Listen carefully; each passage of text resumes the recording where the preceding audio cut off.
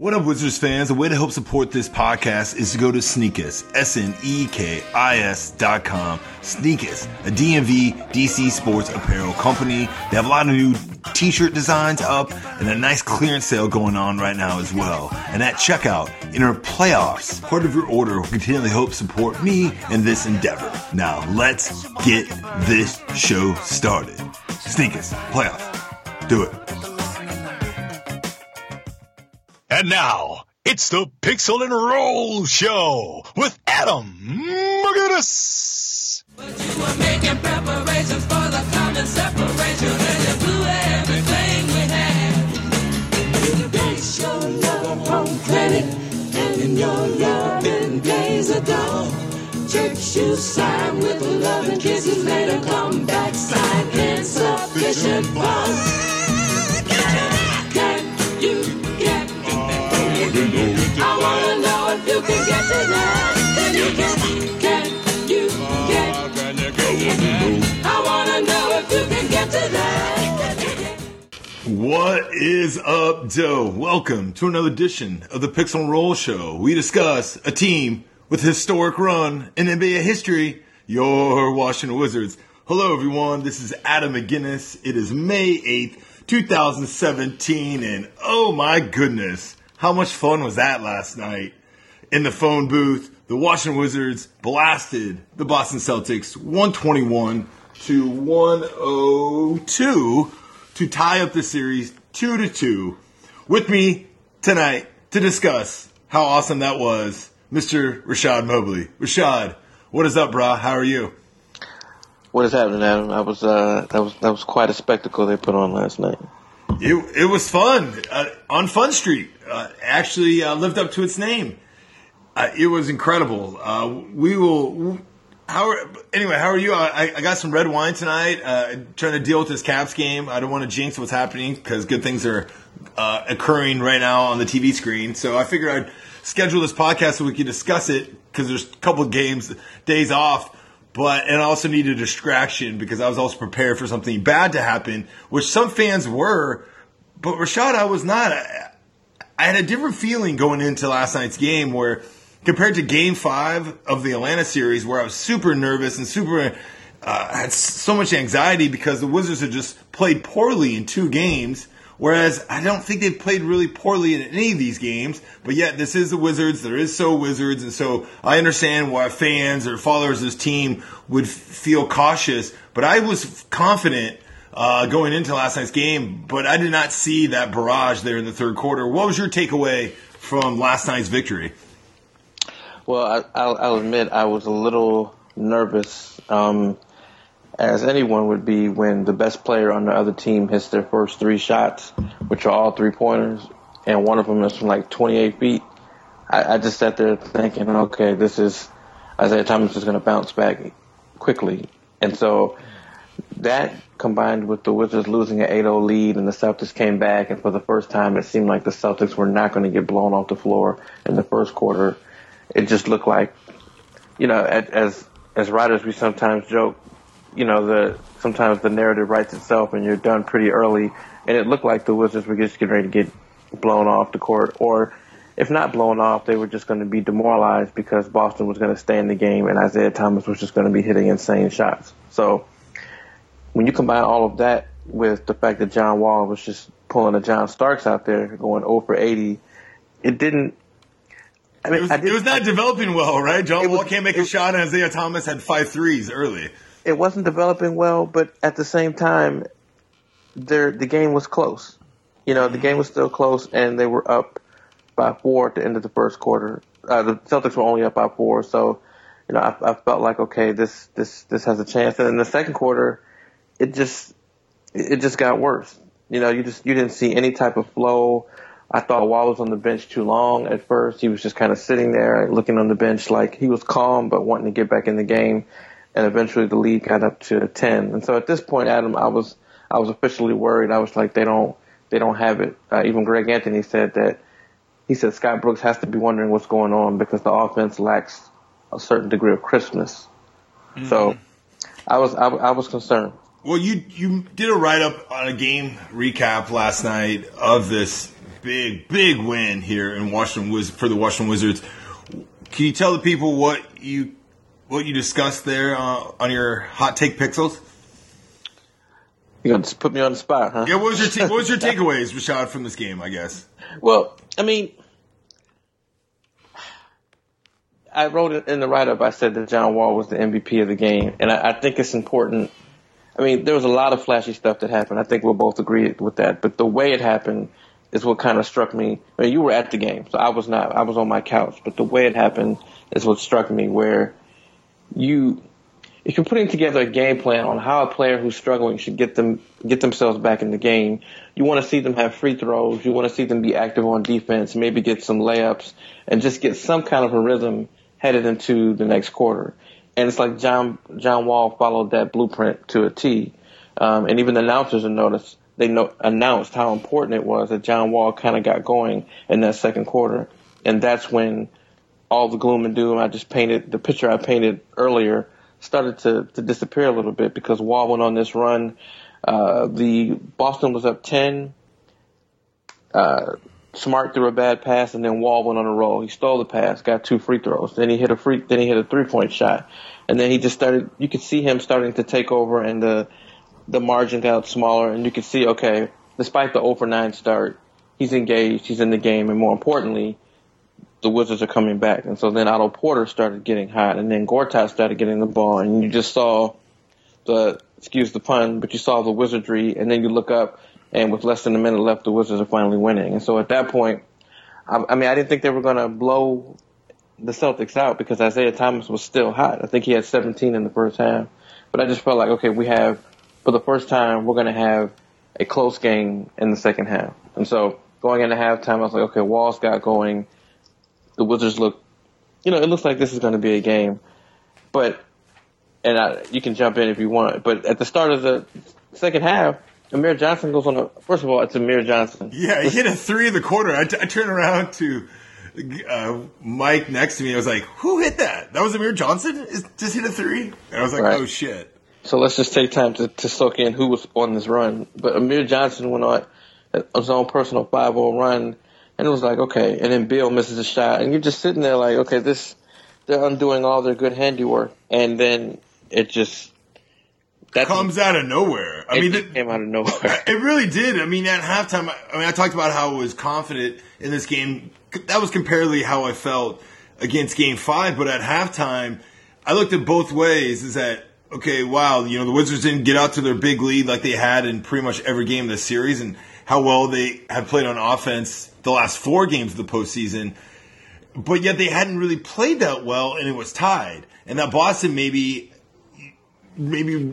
missed some of their opportunities to really extend this lead. And I'm going to go into some details where I think the second most important aspect of this game was, and I think you touched on it a little bit. But then, 26-0 run, Rashad, 38-7. They said that it is the most scoreless run in the playoffs in postseason history, and then in the meaning that they can't go back more than 20 years for this for some reason. I don't know why, but. So here we're out of nowhere. It was everything. I want to know what your experience of watching it at home developed, because in the arena, it was just bonkers. It was one of those surreal moments, like I couldn't believe it was actually continually happening. And at some point, it was just like, we're going to snap at us a euphoric rush, and then all of a sudden, boom, another steal, boom, another and one, boom. The crowd was just, literally the crowd was standing on their feet yelling. And I don't know how much time really went off the clock, like actual time, maybe 10 minutes. I think it was only maybe 5 minutes, because I think Boston called a couple of timeouts. So maybe 12 minutes, 12 to 14 minutes, but 5 to 6, I think, game time. But I'd never seen anything like it. It was some of the best basketball I've seen this franchise play ever, period. Yeah, it was a 42-15 run after Amir Johnson's 5-0 run. And they scored, it was 90 points through 3 quarters. And the thing that struck me, which is also the thing that made me angry about Isaiah Thomas's comments after the game, is that they were we're going to talk about those, Rashawn. they were losing the ball. Now, granted, Isaiah Thomas what he does have a legitimate gripe about, but not really, it's the same thing John Wall was bitching about in the Atlanta series and in Game 1 of the Celtics series, where Isaiah Thomas was going to the basket trying to draw a foul. And I know this because John Wall did this in the Atlanta series. He was not going to the basket to score, and you could tell he was taking shots at these awkward angles and expecting a call. Like running into Gortat, flailing out of bounds, and thinking the refs are going to bail you out. Or taking a running shot, fading away from the elbow. Like, that's not even what makes Isaiah Thomas. It's getting in the lane. And so I knew they weren't going to call those fouls because they weren't calling them on Wall. But when he was driving in the lane, Adam, he was losing the ball. Mm-hmm. I mean, he wasn't being fouled. He was losing the ball. It seemed like Otto Porter and Morris and Wall got their hands on every ball that was dribbled in the paint. And so I'm sitting here thinking, Isaiah Thomas, why are you mad? Like, there were a couple fouls that should have been called, but it was a 26-0 run. Yeah, 26-zip, dude. Like, if it was that many fouls, then the Wizards would have had about 13 points and not 26. It just would have been a much slower half, and that's not what was going on. They were getting run out of the gym. No other player could seem to create their own shot or make their own shot for Boston. And Isaiah Thomas had 5 turnovers that quarter, I believe. Yep. And so he was just totally out of sync. And as I just kept watching, it blew my mind. Now, if I'm being 100% honest with you and the people, I was watching the game, and then my wife and child came in and distracted me. So I had to pause the game, okay? I unpaused it after I did everything I needed to do with them, put them to bed, talk to them. When I paused it, Adam, the Wizards were down by 7, and we were in the second quarter. When I unpaused it, when I went back to the game, I saw that the Wizards were up 27. And I was like, what? Part of me was like, okay, let me just watch it, and then I'll go back. And I was like, hell no. So I stopped it right there, and I went back to the exact moment where I paused it and watched it. You had to watch this, right? And so it was, it reminded me something that I heard Ben and Todd in our rival podcast talk about, where if I told you that somebody in the playoffs went on that kind of a run, you would never suspect the Wizards would do that. They haven't, as Coach Brooks said after the game, that's the best he's seen them play since he's been here all season. And you just never would imagine the Wizards going on a run like that, not just because of their offense and how well they can play offensively, because we've seen them go on spurts, but for their defense, something which has been lacking for a minute. And so it's like everything that they should have been, they were. But they were on a 22-0 run before. That was at the beginning of the game. This was much different. This was in the middle of a close game. Isaiah Thomas was hot. He had 17 points. And it's like they just reached in and stole their heart to the point where you could just see that Boston was completely demoralized. I actually tweeted that in the moment. I said they just ripped out their soul during this. And I'm sitting there writing it down. I'm like, oh, it's an 11-0 run. Oh, it's a 19-0 run. I'm writing notes down. And then I started filming it. So I just started writing notes and filming. I'd be like, film a little action. It'd be an and one or 3-pointer. Then I turn my camera off, and bam, dude, it happened right again. It'd be like a 3, a steal, a run out, Walls in the crowd. Markeith's like high-fiving Walls, family. I'd never seen anything. I'd never seen anything like that in the arena, considering once again the stakes, that it was a close game on national TV. And for Wall to be struggling and them to not be playing well, it's one thing for them to be playing well and then, they turn it on. This really it was a slow slog. Yes, they came back a little bit in the second quarter, which I'm going to discuss here in a little bit, but it was just, seriously, Rashad, out of nowhere. The crowd is just bumping. They're playing, Turn It Down for What? They're going down every song. People are waving their T-shirts. The environment was just... It was a scene that felt surreal because of the score, and even people couldn't believe that it was that big of a run. I kept telling people next to me, I was like, no, I think it's 26-0 now. I think it's 24-0. And it was one of those things where it was like a daze, like a euphoric rush, and it was just not even the players, it was also the fans and everyone witnessing. And granted, me as a media professional, I can't hoop and holler, and I'm sober, so I was just taking it in awe, recording it all, just going like, wow, I cannot believe that I'm watching this, and it was so much fun. And let's look at the numbers, Rashad. The Wizards scored 42 points. They shot 13 to 20. This is in the third quarter. 65% from the field, 4-6 from 3, 12 of 12 from the free throw line, 9 assists, 4 turnovers, plus minus 22 points.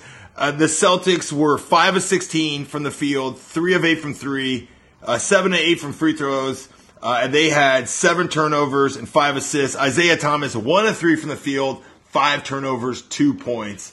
And for him to complain about the rest, and maybe this is a good segue into that, is not what I saw. I mean, I saw once again their defensive strategy. They switched it up, I think, a little bit. They executed it somewhat in the first half, but then he hit a couple tough shots, and then they had some breakdowns where he got some open looks. But in the second half, they were blitzing. They were switching hard. They were playing straight up. They weren't reaching. They were not allowing any type of penetration. And Isaiah would just make a bad pass. They'd get deflections. They were in the passing lanes. Like, they were staying home and playing the other man. I mean, Otto had so many good deflections and steals and runouts. And they had Beal on him. And I saw Beal, like, hitting the floor when Isaiah was coming up. Like, he was engaged, ready to take him on. And that was really the knockout punch.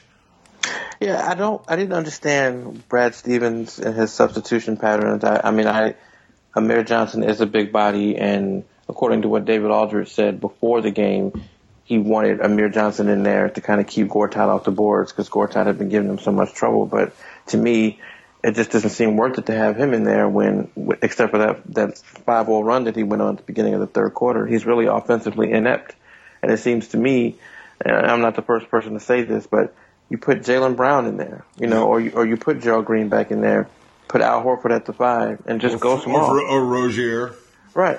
So I just didn't understand that. And by the time Stevens may have figured out that this lineup isn't working, it was already too late. The Wizards were rolling. But I thought in the fourth quarter, granted the Wizards weren't trying and the game had gotten away from Boston, but in the fourth quarter you just saw a different mind state with the Celtics lineup that was on the floor. And so I expect to see Gerald Green and Jaylen Brown a lot sooner, but on this night it just wouldn't have helped. And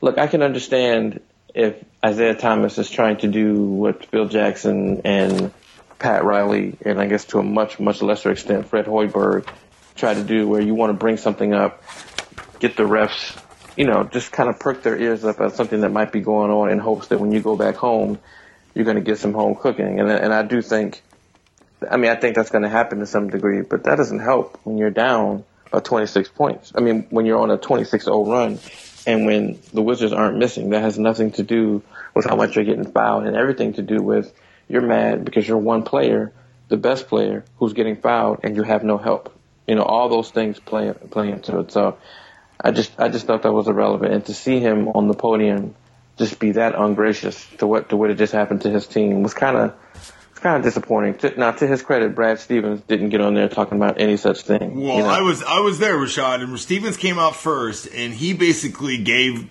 the Wizards credit. He said that even pregame, you have all this Boston media picking him apart, asking all these questions, and sometimes he just answers like, hey, some of what we're doing is like, Washington's a good team. Like, they're playing well. There's certain things that, they're long and athletic and they get out. And when you have Porter and Markieff hitting shots, you have 2 more options and Bogdanovic along with Wall and Beal. Those are tough matchups and tough covers for his team. And then Isaiah Thomas comes out there. I guess Stevens, to finish up his other points, were, hey, we came here and we gave up a 22-0 run and a 26-0 run, and that basically was the ball games here. And he goes, listen, we didn't even really, Washington didn't really play that poorly in Boston. We just found ways to win. We played good enough in certain times. That was totally true assessment of how these 4 games have unfolded. Now, Isaiah Thomas comes up there. The first questions, he just goes off on the refs. And he complained about the refs, and I was like, okay, he'll complain about the refs one time. And he literally talked about the refs. I think his interview was 5 or 6 minutes, pretty much the whole time. So, of course, Rashad, I don't know if you saw, let's talk about me real quick. I don't know if you saw when the Penguins and the Caps had that series where the Penguins, blogger, radio guy got into the press conference and basically asked the Caps coach about his players being dirty. Did you see that? No, I didn't. Oh, Cap's Twitter went nuts. All these people went nuts. He was talking about how Ovechkin should be suspended for the playoffs, and he was writing all this, I don't know, fake news, kind of clickbait kind of stuff. And you were like, oh, wow, Barry Trotz got in a testy exchange with a reporter. Then we find out the guy is, probably someone like me, Rashad, right? Out here. So my question, Rashad, was not as unprofessional as his, even though the whole time inside, and we've talked about this podcast, and I think Isaiah was bitching. I thought Gortat got screwed on that call. I think the Wizards should have won game 2. I thought that was bullshit. He flails, him and Harden.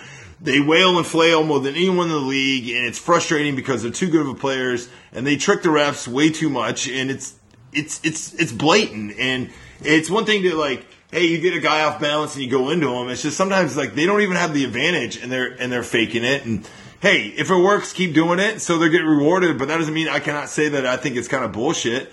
And so it is. And so Rashad, but I'm a professional, right? We're truth about it, picks and roll. We're true media professionals. So my question was, one, I asked about his mouth, and then I asked, so are you saying that you're not getting calls here in DC that you got in Boston?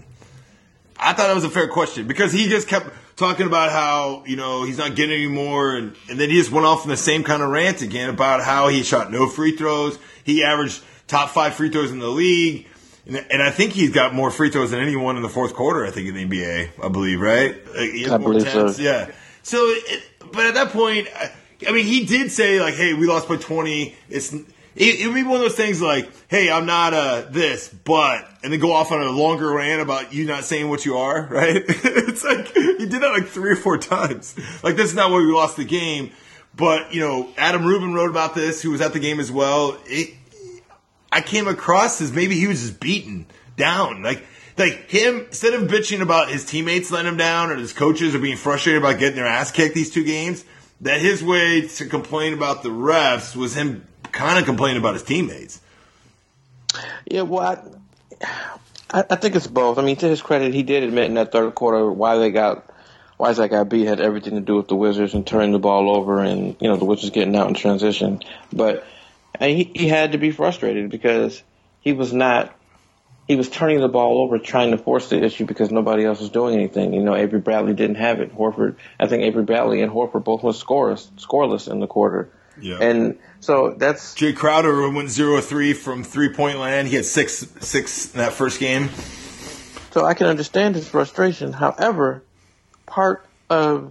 that's kind of been the Celtics' MO all year is that everybody else just kind of scrounges around and gets by, and Isaiah Thomas is spectacular. So he should be used to that. That's what this team is built around, and they just didn't have it. Nobody else had it. So I just don't know why you just don't come out and say they kicked our butts tonight. Well, we're going back home. That's the good thing, and we can get it back.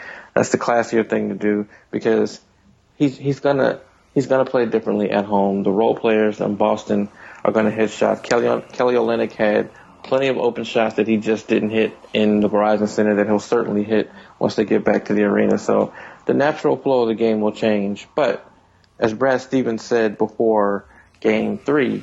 The other thing is that at that point he said the Wizards have beaten us 5 out of the 8 quarters. Mm-hmm. So it's not like Boston has just been so demonstrably better when they've been in Boston. The Wizards have always had these pockets of dominant play. They just have let it go. Have let it go due to inconsistent play, or in Game 2 they missed shots. So Isaiah just needs to wake up. He hasn't had complaints all series. He just had complaints about this game. Well, he complained after Game 3 as well, too. Yeah, but I don't know. And holy shit, Rashad, let me interrupt. The Caps just went up 3-0. So I might have just jinxed this, but okay, keep going. No, I just wish he had been a little more gracious in defeat. But you know, the combination, and I'm going to write about this, I'm sure, but the combination of Isaiah Thomas bitching, Markieff Morris talking trash after the game, that's just it just feels bad. It just feels like a bad omen for Game 5. It's like you're going to see a Celtics run, and Boston will be. You think he's doing this to work the refs too, or is this? No, he's definitely trying to work the refs and try to get them to call it a little differently. But it makes me nervous because, again, that the refs being cognizant of what Isaiah Thomas didn't get, and the rest of the Celtics team having to listen to Markieff Morris after the game said, whoop their ass or something. I wanted to be in by 50. Is that that quote?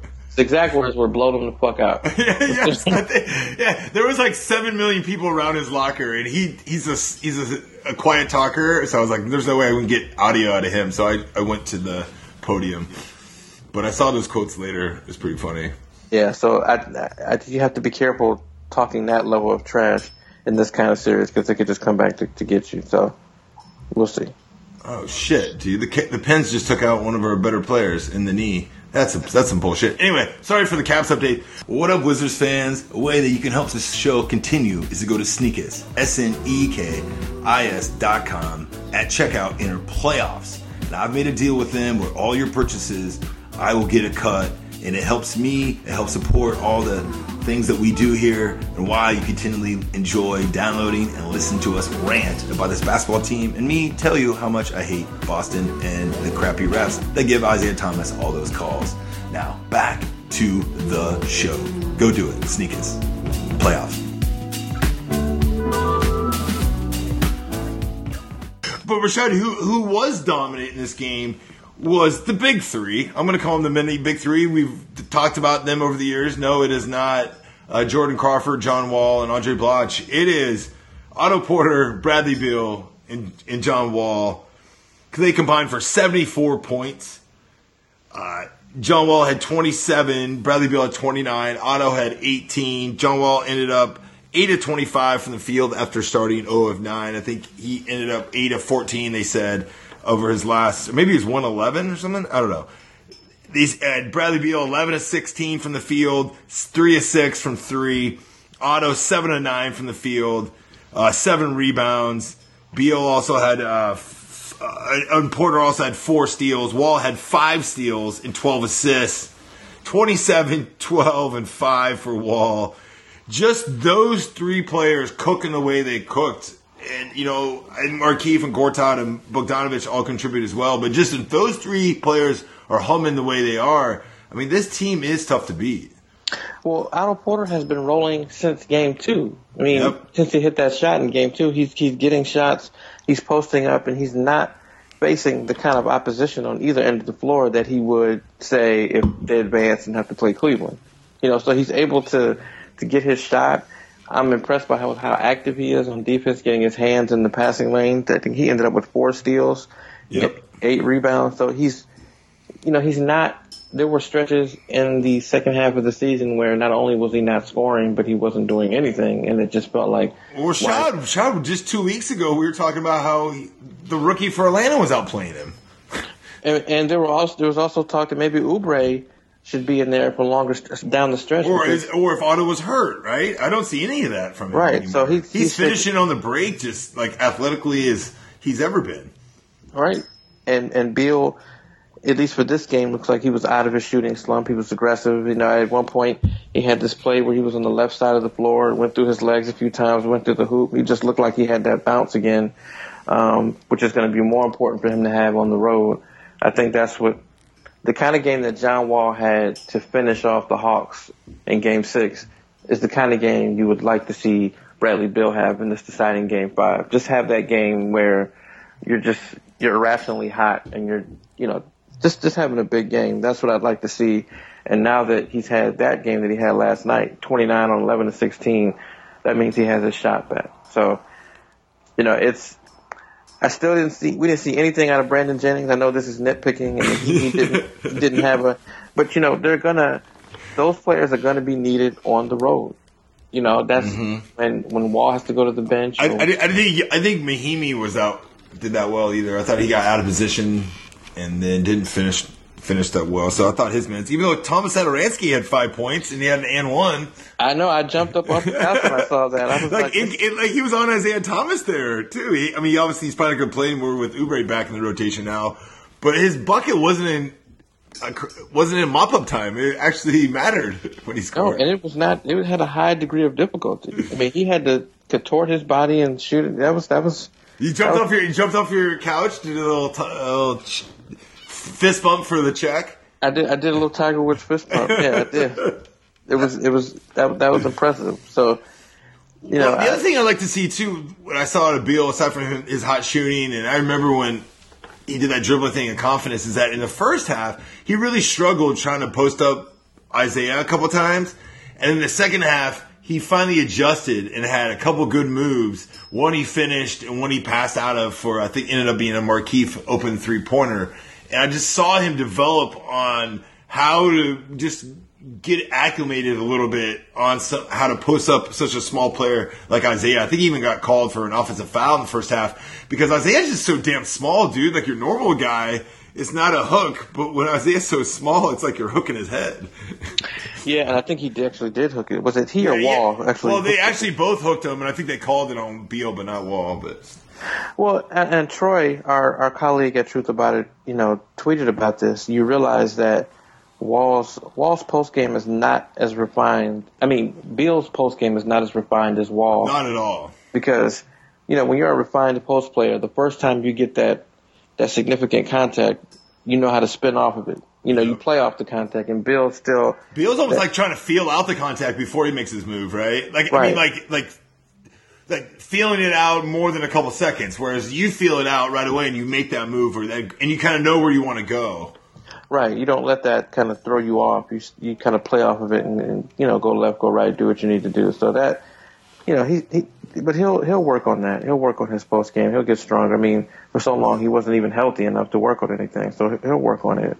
But again, he still got his shooting stroke together, so it's not like it was a big deal. Yeah, what's weird about this game as well, Rashad, is that it started out almost exactly how the rest of them started out. The Wizards race out to an 8-0 start, and you're like, oh, wow, here it goes again. And then the Wizards missed so many open looks like around the hoop to really extend this lead and get going, and then it allowed Boston to come back in, and Thomas got off a little bit, and then, you know, they went on their run, and then the Wizards were just making, like, sloppy passes, miscues, like, bad turnovers. Wall was getting frustrated because he couldn't make a shot or get a call.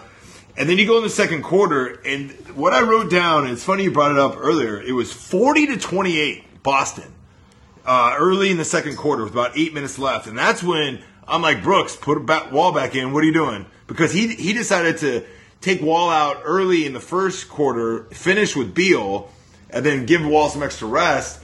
And then Olynyk had 2 or 3 open threes, and I think Crowder did, where, I mean, this league could have went up to balloon to 13, 14, another timeout. The crowd would have been out of it. And that was the missed opportunity, I felt, where Boston really had a chance to put their stamp on this game. Now, granted, you know, the Wizards would have made their run, but it kind of comes back to what you're talking about, where you don't want the crowd out of the game where you're just constantly battling to get back to 500, right? You're down 15 or 18 at home or 12, and you make this big run. Well, now it's 2 points either way. Like, you want to be where you have an advantage, so you're not also, when you're having these big runs, that you're not treading water when you finally stall out. And so that thought that was the opportunity for Boston really to take charge of this game and maybe the series on some open looks of theirs.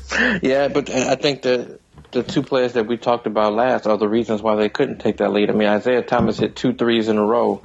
That last one to put the Celtics up 20-10. It was from almost 30 feet, and it was nothing but net. And it was like, okay, this isn't going to be their night.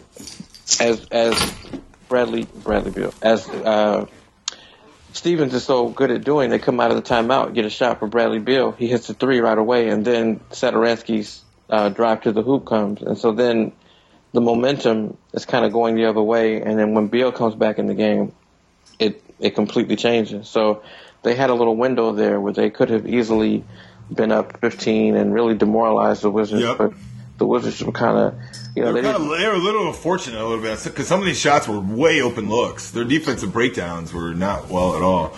Right. But Rashad, the reason I put that 40-28 mark is about 7.5 left in the second quarter. From that moment to the end of the third quarter, the Wizards went on a 62-28 run. 62-28. I mean, that's like playing the Sixers or some shit. I mean, that's just an utter meltdown. And for Isaiah Thomas, once again, we've already belabored the point. To him to blame the refs, even though I did go back to finish that Thomas point, is I did go back and looked at his drives to see how legitimate some of these calls were. And I'd say maybe on 5 or 6 of his drives, maybe 2 calls he could have maybe got. But the other 4 were him just flailing out of bounds like we were mentioning. So, but Wall couldn't get a call. That was hardening his frustration. When Wall finally got going, so Wall checks back in. We talked about it earlier. He went on a 7-0 run, and they got the lead back, and then Gortat missed a tip in at the end of the second quarter at the buzzer. So now it's tied at halftime. And that, to me, that little run of them getting back in the game there, aside from the fact that, the Wizards just went on this crazy run in the third quarter, that was where, hey guys, and I didn't get a chance to ask Scott Brooks because I got cut off by Wizards PR because, they love us bloggers. But I was going to ask him, what the hell did you say at halftime? Nobody asked that question. I mean, and I think he said on the broadcast that they were lucky to be tied at half, and it was true because they hadn't played that well. And so I'm just wondering, here they are, like, hey, we're not playing that well at halftime. We're not playing that well. We're still tied. Hey, we got a chance here. Their mindset was like, oh shit, we're down 10 or 15. Totally different mindset, right? Right, and I wonder what he said at halftime too. I mean, I know he called that timeout in the first half when he said they needed to start defending and all that, but I just wonder what he must have said something related to defense because the defensive intensity just went up 3 or 4 levels very quickly. Yeah, so they go on that big run, and then even when the Celtics start scoring a little bit, Markieff and Beal hit their second threes of the third quarter, and it really just put the dagger. A little early Buckhand stagger in this game because Boston started, they scored. I think Wall turned it over, and they got, they went on a 4 of those 6-0 runs. Maybe they can get this momentum, this tide back. But Markieff and Beal's 3 were huge. They go in the fourth quarter. I stopped even writing notes because Boston ended up going really small, Rashad. And so the Wizards would just dribble back past one guy, and it was like nobody at the rim. It was like Crowder and Olynyk, and it was a layup. And then it was almost ended up being mop-up time there, even though Wall and Beal were way in the game way too long, and they started getting a little chippy with Crowder, and then Thomas had a meltdown. That was the other question I was going to ask about. Thomas got a technical. He was finally frustrated, and Beal and Crowder got into it. Beal and Thomas were talking. Wall and Crowder were talking, but there was really no, Boston got their ass kicked, so there's nothing really escalated. But Rashad, the only thing that really escalated, I would say, was, oh man, add another person that the Wizards fans hate. It's Kelly Olynyk. Anytime he touched the ball, dude. Boo! There were signs. You got the owner, Zach and Ted Leonsis, wearing Oubre jerseys. I saw multiple signs. I saw an Olynyk, you're ugly sign that someone made. I thought was pretty funny. And then, of course, he misses all those open shots. That was hilarious. And then he was shooting a free throw, and all of a sudden I'm like, what are they chanting? And it was Kelly Oubre. They were chanting Kelly Oubre's name when he was shooting a free throw. I thought was pretty hilarious. The fans. Another thing that was to note, Rashad, is that they already don't like Crowder and they already don't like Smart because the Wizards have had these 2 incidents with both of those players. And then now you throw in Rozier. Now Rozier was getting booed because of the Jennings incident. So now one time they're all on the court, and every time they pass the ball around, it'd be like the Wizards fans would realize who it is. They'd be like, boo, boo. And I was like, oh my gosh, like there's literally 3 or 4 dudes on the court that they're just going to boo every time they touch it. I had not seen that ever at a Wizards game of all my years, but. Yeah, I mean, I appreciated the loyalty there, but that was a little ridiculous. No, I think it's ridiculous too. What are your thoughts about Draymond Green calling him a dirty player? Stevens was asked about it before the game, and he said that he said people are bored and the media has nothing to do, and that's where he doesn't know where that narrative is coming back. That is the result of having multiple days in between games, is what he said. I mean, he's going to protect his player, but I mean, let's not forget, Kelly Olynyk is the one who allegedly broke Kevin Love's shoulder or arm or whatever it was. He has another incident too, I think, right? Right. So I mean, Draymond Green just isn't pulling it out of his ass, even though it is a little hypocritical for Draymond Green to call anybody dirty. You know, since he goes Ronaldo and everybody's groin. Yeah. But, you know, but it also takes one to know one. But the reason why he doesn't look like a dirty player is because he just doesn't, he has this innocent look on his face. He doesn't stand over anybody. He's not necessarily demonstrative with his emotion, but those are the best kind. Perhaps Kelly Oubre should take a lesson and be a little slicker with his. Yeah, you gave that advice last time that, you know, do the Markieff thing where you do a little chicken wing when no one's looking. Right. Or on the free throw line, you know, a little elbow down low. Or no, right. When everybody else is running down, throw your man down like you did for Horford. Another story I want to tell the people to get your hatred of Boston up is the Wizards, usually the Wizards warm up by their hoop before the games, and then second half they shoot on the hoop by the opposing bench. But then supposedly the visitor gets to choose. So basically all levels of basketball, you finish where your bench is. But for some reason in the NBA, they don't always. So the Boston now wants to do it regular, like you do in high school or college or any other game. So the Wizards now are warming up by the Boston's bench. So the Wizards are warming up. They're finishing warming up. Well, so now the Celtics are now by their bench, and they're the warm-ups are almost over. They're getting lined up to do the national anthem. And Smart just starts grabbing the ball by the Wizards bench and starts shooting threes, even though Jennings and Markieff are still shooting. And then Jennings notices it, and he looks at him and is like, yo, dude, we're still shooting here. And he has Jaylen Brown and Smart just keeps getting a ball from the ball boy and shooting at him. And now Jennings is looking at each other. I tried to record it. But it was just like straight up Marcus Smart being an asshole. That's his move, though. It's like he's done shooting, he's on his bench, and so then he thinks it's funny, and he's getting the rookie Jaylen Brown to like it. And I got some video of it, but not that well. So I got trapped, dude. So now this starts, and I got trapped over there because usually I take photos of the Wizards warm ups underneath the hoop. So I sat there doing the whole national anthem, and I was there doing intros. And throughout the Celtics, I got Crowder right next to me, and I'm right next to this Boston media, and I'd never been that close during intros with the opposing team. It was weird, Rashad. But my question, another two things to point out before I get your thoughts on Game 5 and we get out of here is, well, also 73 points in the second half, Rashad, was the most the Celtics have given up in a half of playoff basketball since the 80s. And they played a lot of games, I think, it was like 88 or something. Okay. Which is pretty crazy to think of. But also, Steven Jackson was in the house after the game.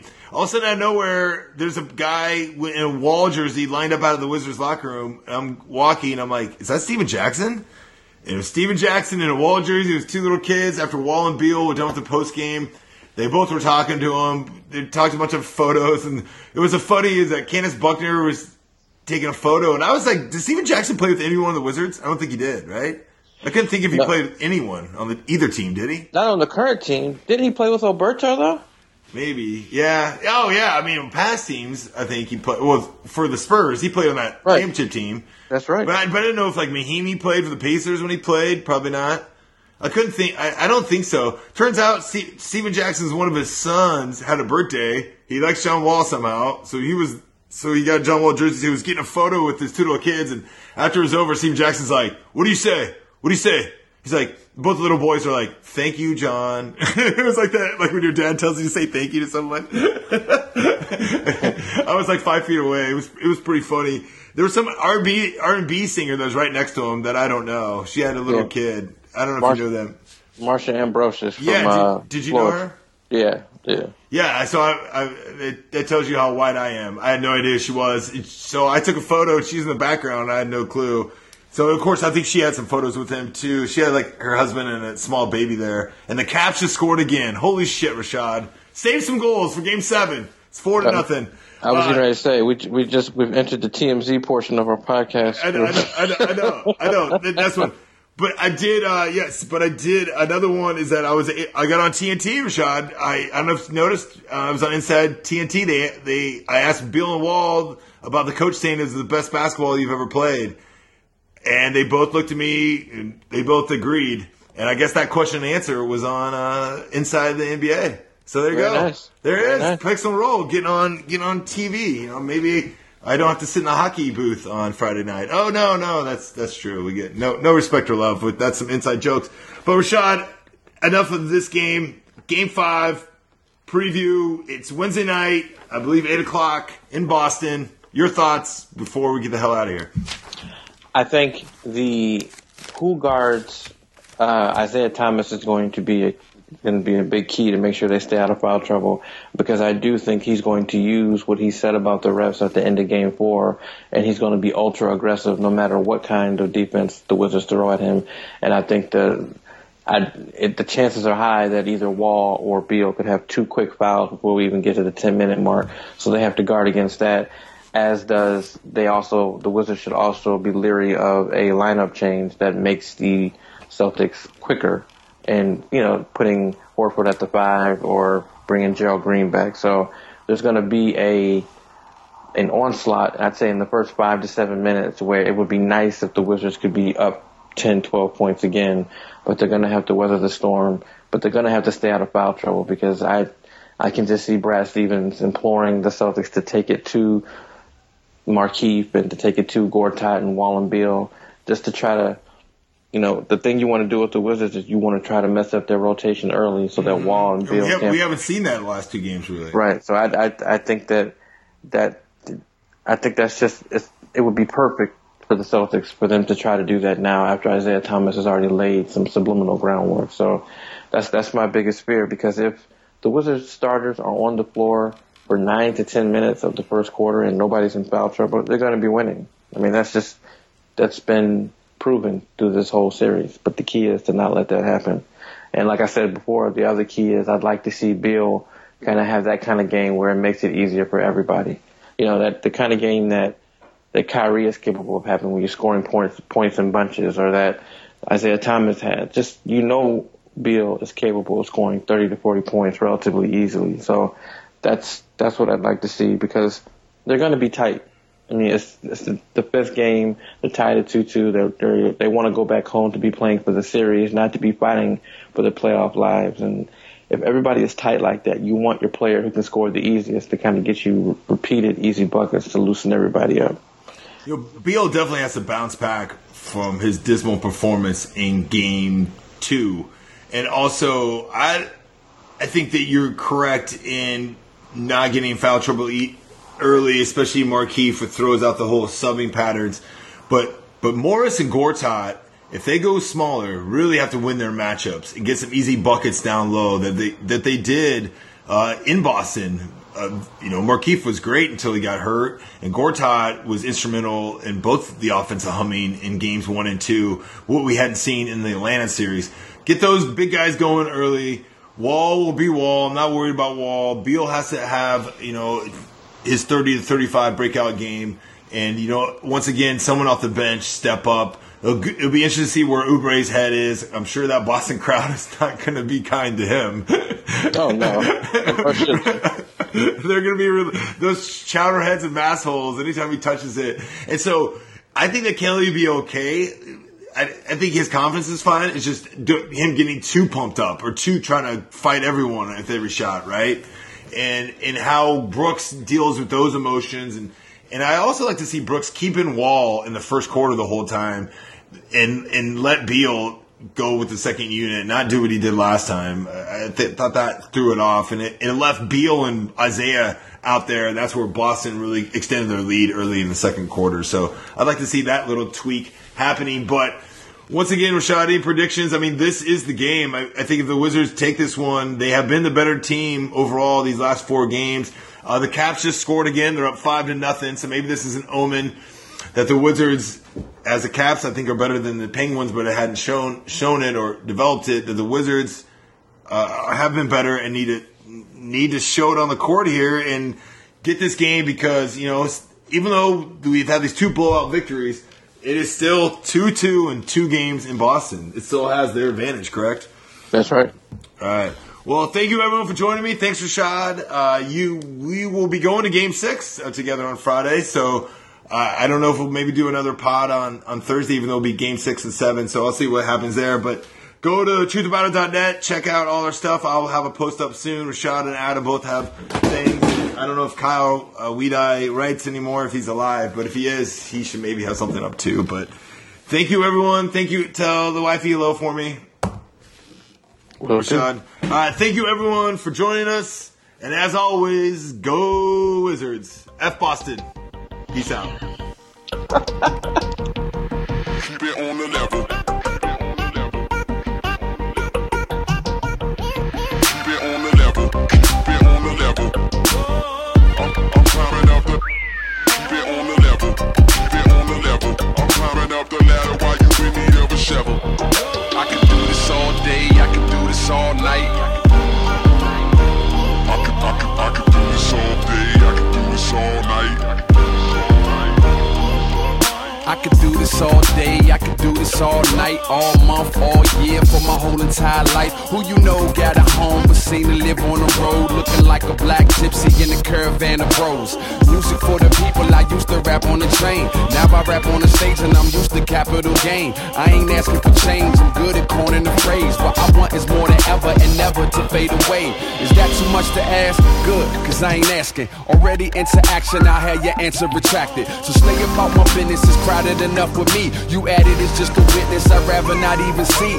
I'm good with the folks around me, get from around me before we commence to clowning. Yeah, keep it on the level, yeah, keep it on the level. I'm climbing up the ladder while you in need of a shovel. Let's get at 'em.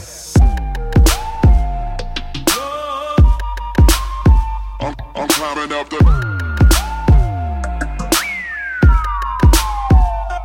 Keep it on the level. Keep it on the level. I'm climbing up the. I'm climbing up the. Keep it on the level. Keep it on the level. I'm climbing up the ladder while you in need of a shovel. Yeah. Don't give it to me easy. I like a little challenge. When it feels better when you take a little damage. Slow, learning fast, earning, stay burning, wheels turning. It's an ongoing thing. Don't give it to me easy. I like a little challenge. When it feels better when you take a little damage. Slow, learning fast, earning, stay burning, wheels turning. It's an ongoing thing. I'm climbing up the. I'm climbing up the. I'm climbing up the.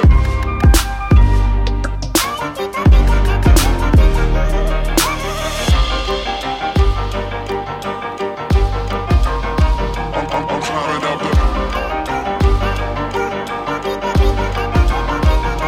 Keep it on the level. Keep it on the level. I'm climbing up the. Climbing up the. Climbing up the. Keep it on the level. Keep it on the level. I'm climbing up the ladder while you in need of a shovel. I could do this all day, I could do this all night. Do this all night. I can do this all day. I can do this all night. All night. Do this all night. I can do this all day, I can do this all night. Do this all night. I can do this all day. I can do this all night. All night. Do this all night. Don't give it to me easy. I like a little challenge. When it feels better when you take a little damage. Slow, learning fast, earning, stay burning, wheels turning. It's an ongoing thing. Don't give it to me easy. I like a little challenge. When it feels better when you take a little damage. Slow, learning fast, earning, stay burning.